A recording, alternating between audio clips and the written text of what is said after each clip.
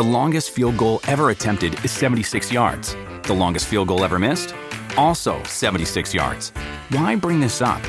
Because knowing your limits matters, both when you're kicking a field goal and when you gamble. Betting more than you're comfortable with is like trying a 70-yard field goal. It probably won't go well. So set a limit when you gamble and stick to it. Want more helpful tips like this? Go to keepitfunohio.com for games, quizzes, and lots of ways to keep your gambling from getting out of hand.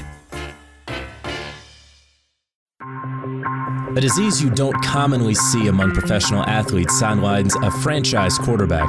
One of the most promising young running backs in the NFL today faces yet another setback, and your daily Antonio Brown update, because no day in the NFL is complete without one. From Sports Illustrated, I'm Jonathan Jones, and this is MMQB News. Each and every weekday afternoon, we'll bring you the biggest news and most important stories from across the NFL. Here's what you need to know today, Thursday, September 12th.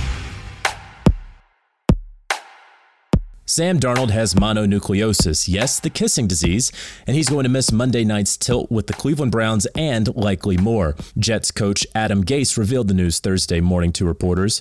He spoke of the Jets' Week 4 bye, so it's likely to knock out the Jets' franchise quarterback for certainly the Patriots' Week 3 game and possibly beyond that.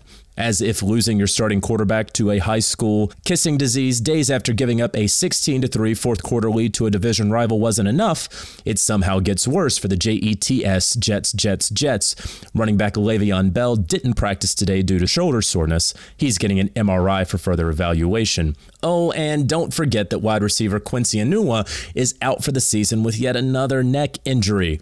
Former Broncos quarterback Trevor Siemian gets the starting nod in place of Darnold against the Browns, with practice squad quarterback Luke Falk likely getting the call up. After the Jets' Week 4 bye, they get the Cowboys, Eagles, and Patriots, so good luck, Adam Gase.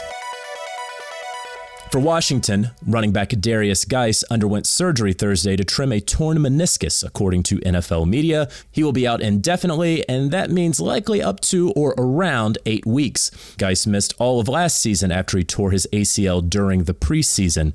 In his only professional action last week, Geis rushed 10 times for 18 yards before bowing out of the game. He wrote on Twitter, quote, "Don't feel bad for me. I've been doing this 15 years. Trust the process, head up, chin up, and grind," end quote. Washington will now turn to Adrian Peterson, who was inactive in Week 1, much to his teammates' chagrin. The 34-year-old rushed for 1,042 yards for Washington last season. He's currently 8th on the all-time rushing yards list, and he very well could finish the 2019 season in the top 5.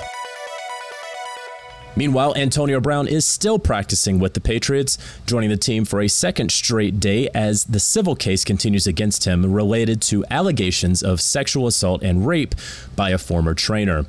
After practicing the first day in jersey number 1, Brown was today in number 17. It's unclear if this will be his permanent number after playing in number 84 his entire career.